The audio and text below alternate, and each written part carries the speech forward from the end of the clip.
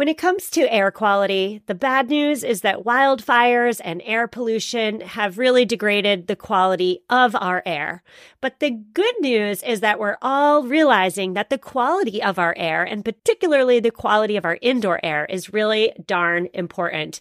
I'm so excited to tell you about Puro Air because in 30 minutes, this device will remove allergens, dust, smoke, and gases from your room. It uses a stronger type of filter called a HEPA 14, and it filters pollutants at a microscopic level. I keep my Puro Air running upstairs where the bedrooms are all night. I love that it's quiet.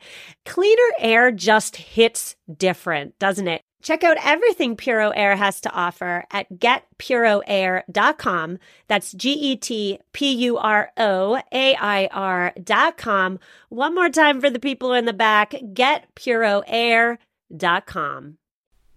Well, hello and welcome back. My name is Stephanie Safarian, and you're listening to episode 259 of Sustainable Minimalists, a twice-weekly show about intentional and eco-minimalist living.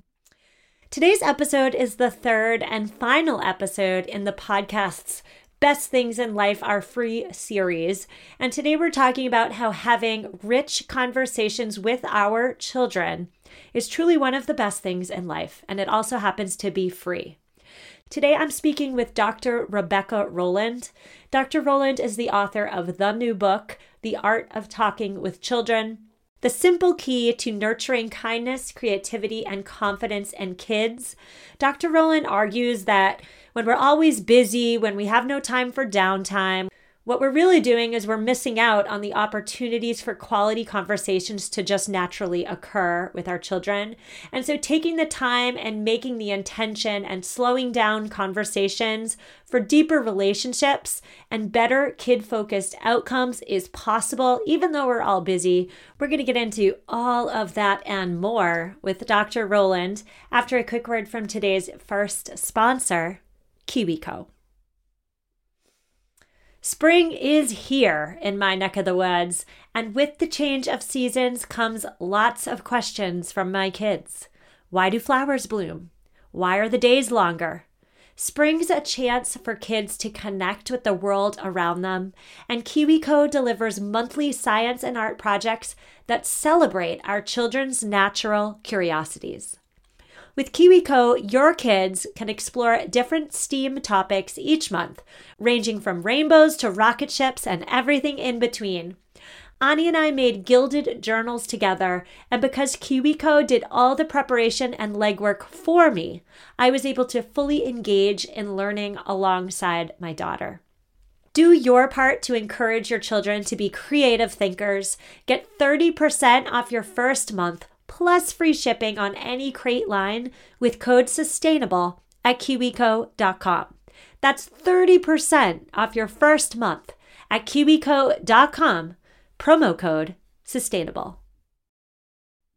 And we are back with Dr. Rebecca Rowland. Rebecca, I'm so excited to glean your wisdom today. How are you?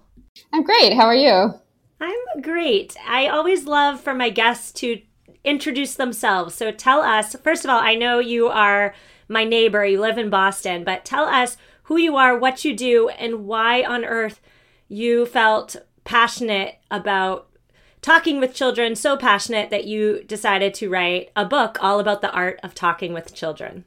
So I wear 3 hats. So I'm the mom of 2 kids, ages 5 and 10. I'm also a speech language pathologist with many years of experience from toddler age all the way through young adults. And I'm also a researcher and lecturer at Harvard. So what that's allowed me to do is realize how important conversation is from a research perspective, but also how challenging it can be to have in our daily lives with kids.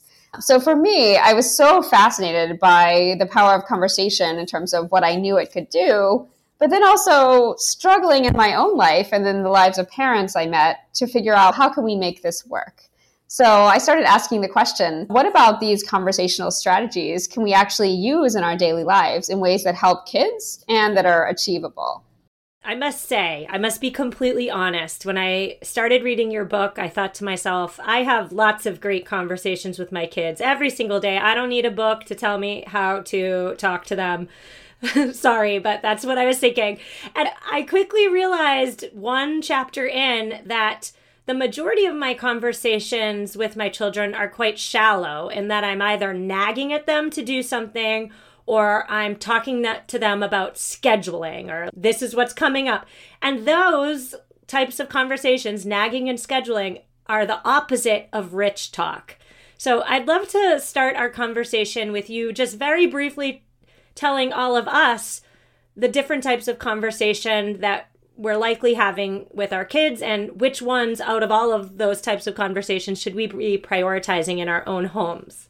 Yes, and definitely, it's funny that you mentioned that because a lot of people that I bring this topic up to, they say, oh, you're supposed to talk with your kids? Sarcastically, because of course, we talk with our kids all the time, all day, every day. And so it's easy to think we're having deep conversations with them. But when you actually step back and look and think about it, so many of our conversations are those kind of autopilot conversations. So very much transactional or logistical. We're talking about getting to swim class. Do you have your bathing suit? Let's talk about doing homework. Can you do your multiplication facts? So all of these, it's not to say these are bad or wrong conversations, but if those make up the majority of our time, we're not actually getting to what kids can do in terms of what they can think about, how they can stretch themselves, and even how they can build these skills like confidence and creativity.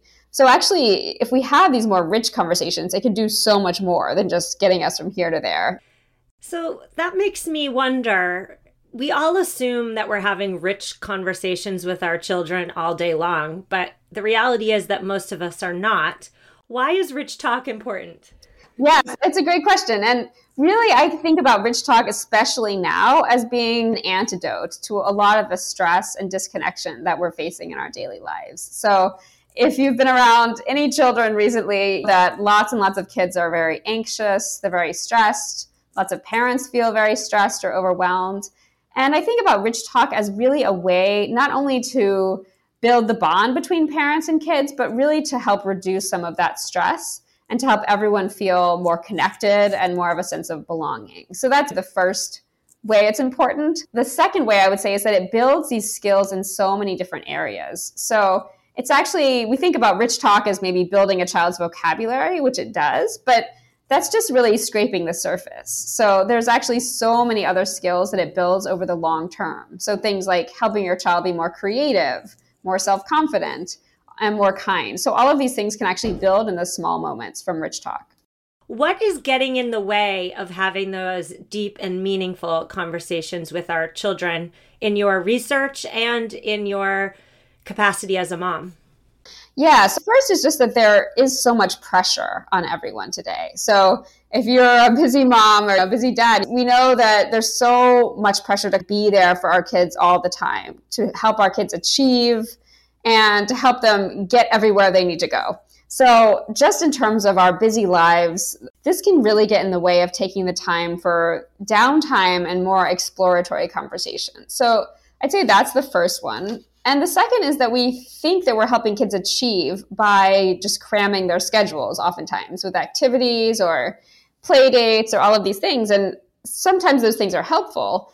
But if they go overboard, we also lose the chance for that in-between time where we can really have these conversations. I'm wondering if technology comes into play at all. I imagine that with older kids, their faces are in screens, our faces are in screens. Technology can be a huge sort of a battle and can be a real barrier to communication sometimes. So I won't say all the time. I think sometimes phones and screens and tablets can actually bring us together. So if we're looking at something together, if we're watching a documentary, if we're looking up where we should go on vacation, there are times when technology is actually a gateway to communicating and relating. So I wouldn't just say that all of our technologies are bad, but at the same time, a lot of ways that we use technology and our kids use technology are really taking us away from relating. There's actually some research showing that parents actually, when they're on their phones, their toddlers explore the room less and they relate less to the parents. And this is actually worse when the parents say it's habitual. So it's not just taking out your phone one time, but it's when the parents are always on their phone that the toddlers know my mom isn't really going to be able to engage with me, so I'm not going to try. So that's what I'm really interested in, is how we get into these patterns where either kids are on their phones all the time or we're on the phones all the time, and that we stop having these richer conversations. That's so interesting to me as a mom who was home raising her two children. Daily life with young children, with toddlers, with infants, with even preschoolers can get monotonous. We can want to talk to adults. And so for me, I remember the moment in which I realized that I was using my phone as an escape. Like I couldn't physically leave my house because my child needs me, but I could use my phone as sort of like a mental escape. And I don't really know where I'm going with this, except to say that I realized that I needed to take my phone and put it in the other room when it was quote unquote playtime with my children, because if not, I was going to, despite my best efforts, resort to the phone.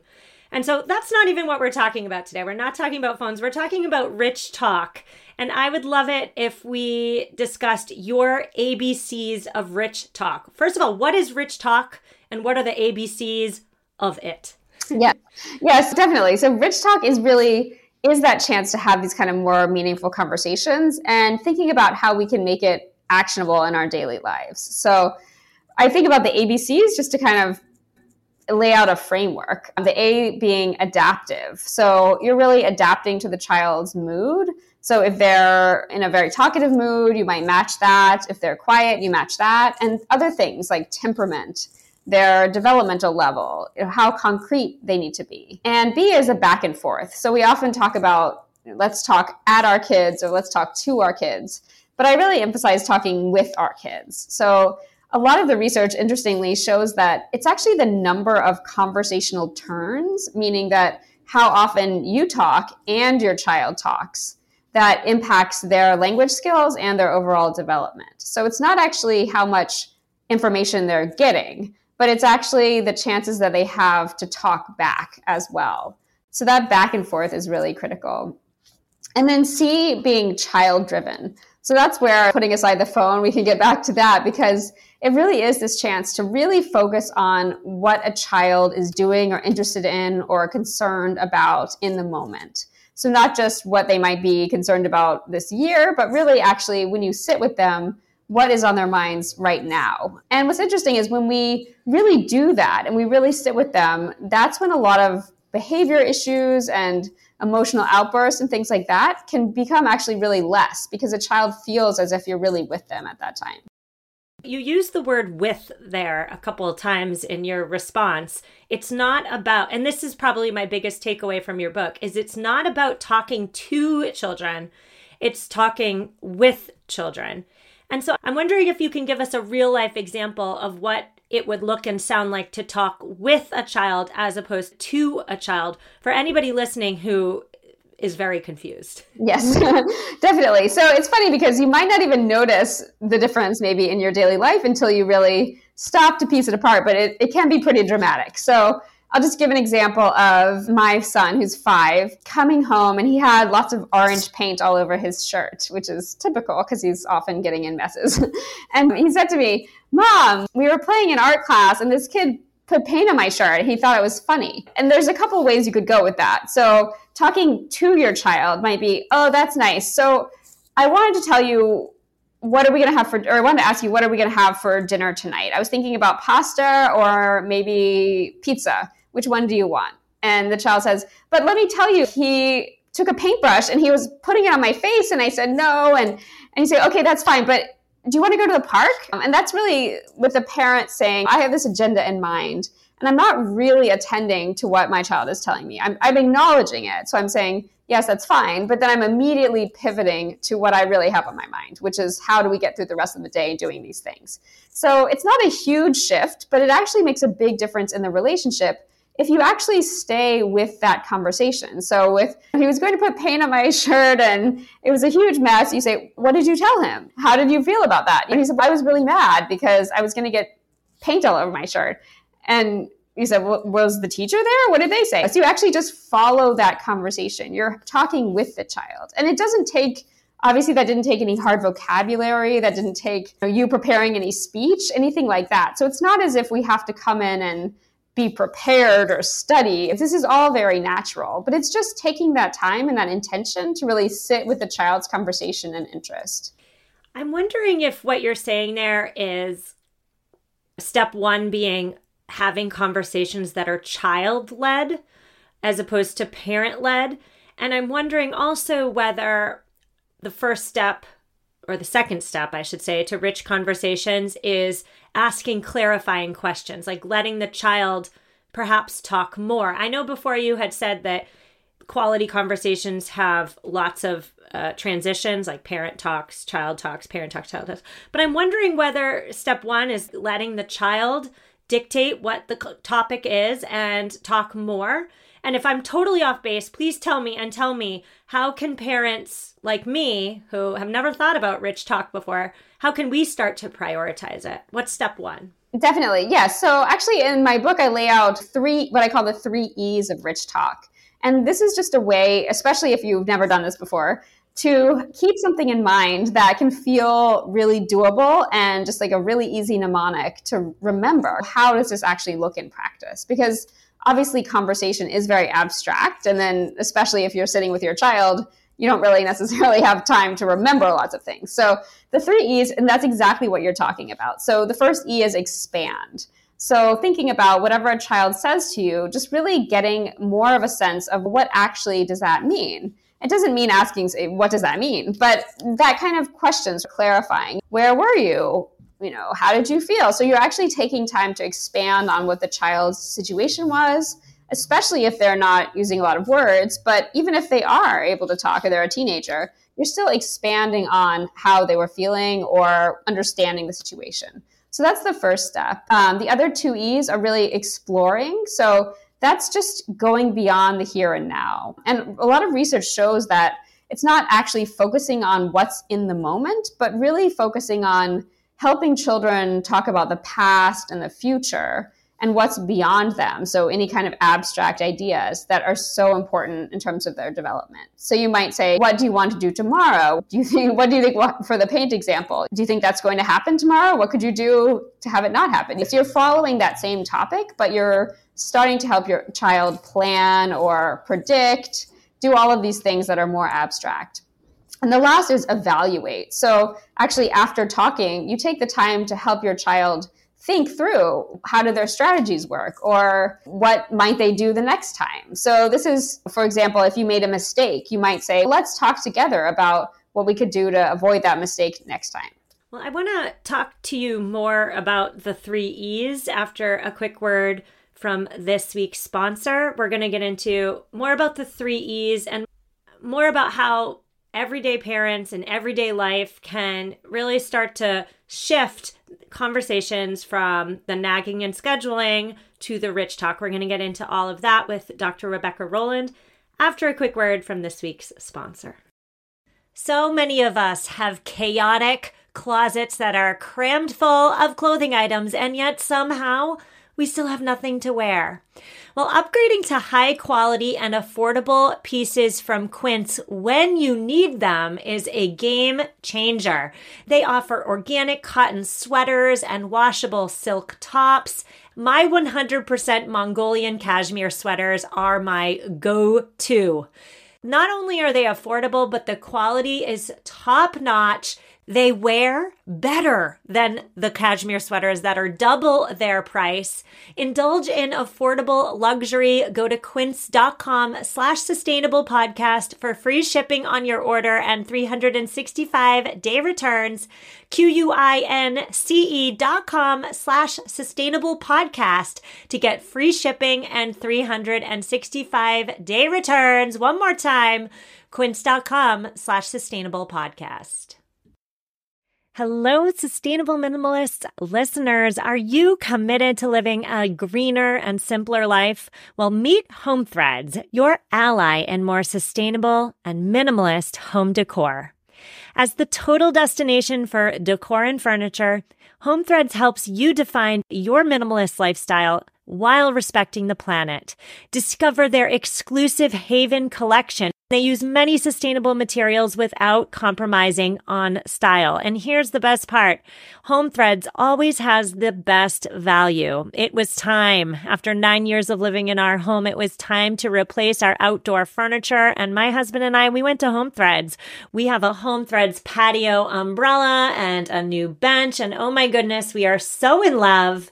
Create a home that reflects your commitment to the environment. Visit homethreads.com/sustainable and get a code for 15% off your first order. Homethreads.com/sustainable. Love where you live. And we're back with Dr. Rebecca Rowland. She is the author of the new book, The Art of Chalking with Children, The Simple Key to Nurturing Kindness, Creativity, and Confidence in Kids. I must say that since I read your book, I have really been working hard in my own home to prioritize rich talk. And another takeaway I took from your book was that rich talk tends to happen more naturally when parents let go of that need to give the correct answer. And I have a little example here. Just the other night, I was sitting at the dinner table with both my daughters. My listeners know their ages now 8 and 5. The grandparents were over.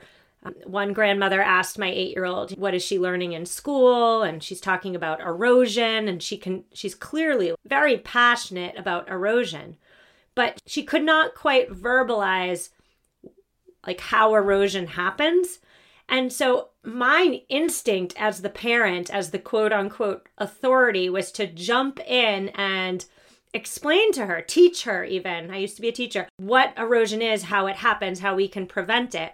But I learned from your book, I don't need to always be the authority. I'm wondering if you can talk to me more about that. I feel like a lot of parents listening are probably thinking to themselves, we're the adult, we're the parent, we know more. Isn't it partly our job to be the authority?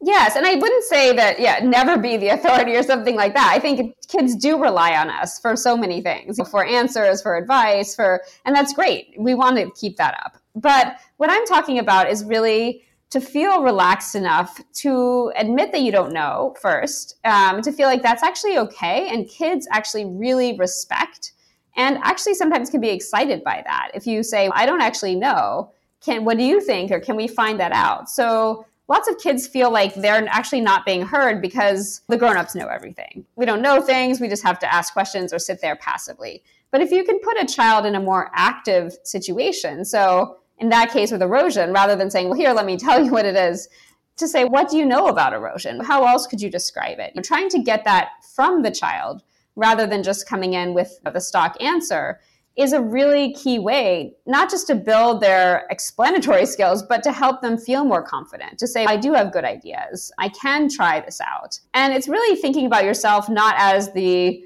fountain of knowledge, but actually somebody who can go on that journey with them of understanding. Well, and just to back that all up, I must say in that interaction, I did use your 3 E's, and it was quite profound for me as a mother to actually be able to see my daughter's gears turning, to see her internally really start to think and expand upon her thoughts in a way that I don't personally think would have happened if I had just given her the answer. So this brings me to my probably most important question that I need to ask you today, which is something we alluded to earlier. Parents are busy, stressed, overwhelmed, overworked, and really darn tired. And so I'm assuming that some parents listening to our conversation would think to themselves, like, another thing to do, another thing I'm doing wrong, another thing to do differently. Do you have any words of encouragement for those listeners, those parents?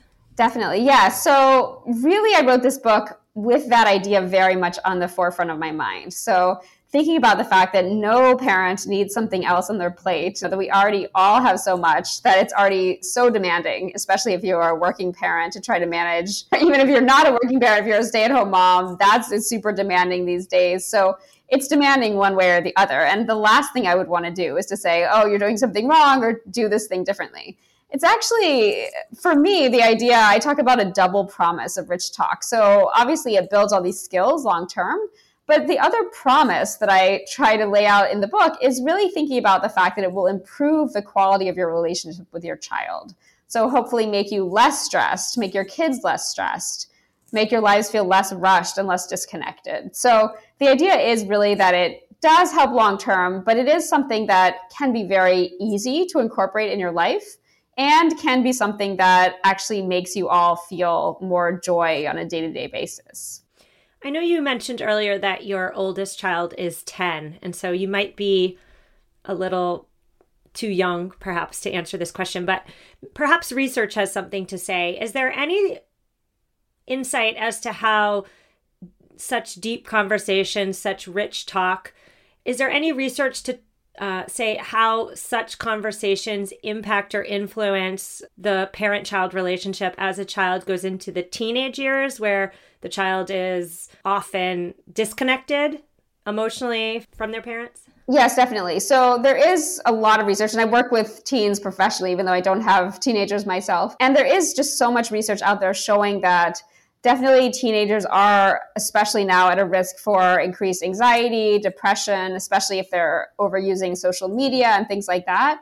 And that actually the opportunity to have that relationship with the parent, especially if you're helping them think critically about these things. So not just to ban their phones, say, but to help them say, I'm bigger than my Instagram account, or I have lots and lots of things I can offer. It really does improve their self-esteem and even their motivation to do schoolwork and things like that. So actually helping them recognize all aspects of themselves and really value their own voices is really key. I'm 38 years old almost, and I know when I'm being heard, when I'm talking to somebody and they're actually listening. And so I think maybe at its most fundamental level, what we're talking about right now is strategies in which we can show our children that they're heard. For parents who are listening and they are still confused, I'm wondering if you can offer up some conversation starters or perhaps some prompts that you rely on as a mom that you can give to all of us. Sure. So I think the most important thing to keep in mind is that you are already doing so much. So I would first start by looking at the times when you've had great conversations with your kids, the times when your kids seem like they're opening up and that you feel like you're really related. And look at what's happening there, because every family is unique. The last thing I'd want to do is to say, oh, there's one right way to do it and you're probably not doing it right. That's definitely not it. So every family has their inside jokes, their ways of relating to their kids, maybe even pet names, and all of those things are within the family ways of bonding you. So I would start by looking there. At the same time, there are just some really basic things that you can do if you're sitting with your child, no matter what age, and to start to have these conversations. So things like if you're with a 4 or 5 year old and they say, this dinosaur is fighting with this dinosaur, you can really just sit with them, tell them what comes to your mind. Do you have any ideas about what are those dinosaurs doing? How do they look? Even things like, tell me more, or which one do you like better? To really just ask them to get into their world. And that can really work with all ages. Say a teenager says, oh, I'm really making these TikTok videos. Just what do you like about it? What's the most fun one? So just really getting from them kind of what is the texture of that experience? What actually motivates them? What excites them? And asking questions there. Well, you mentioned TikTok there. What on earth is TikTok? I still don't even know. I'm so out of the loop. TikTok. My daughter is like really obsessed about TikTok, and I won't let her have an account. So that makes her even more obsessed. Dr. Rowland, tell us more about where we can find you and where we can find your book. Yes, definitely. So I have a website, which is just RebeccaRowland.com. So 2 C's and 2 L's. You can find my book, The Art of Talking with Children, just anywhere books are sold. And you could also find me. I'm on Twitter, so it's Rowland_RG, or on Instagram at Rebecca.g.Rowland. Dr. Rowland, I want to thank you so much for coming on. You have given me an awful lot of insight, and just I wouldn't say there's anything in there that's making me upend what I'm doing. It's just slight tweaks to make me be a slightly better parent. So I want to thank you so much for coming on and offering your knowledge and insight. Thank you. Oh, thank you. It's been a pleasure. Listeners, that's a wrap. I so hope you enjoyed my conversation with Dr. Rebecca Rowland. I've linked to her book. I've linked to her in this week's show notes, which you can find at mamaminimalist.com/259. I will be back on Thursday with an episode that I have been researching and preparing for many, many weeks. It is all about lithium-ion batteries. They're in our phones, they're in our computers, they're in our solar panels, they are in our electric vehicles. What on earth is the impact of these lithium-ion batteries on the planet? We're going to get into all of that on Thursday. Don't miss it. I will see you then, and take care.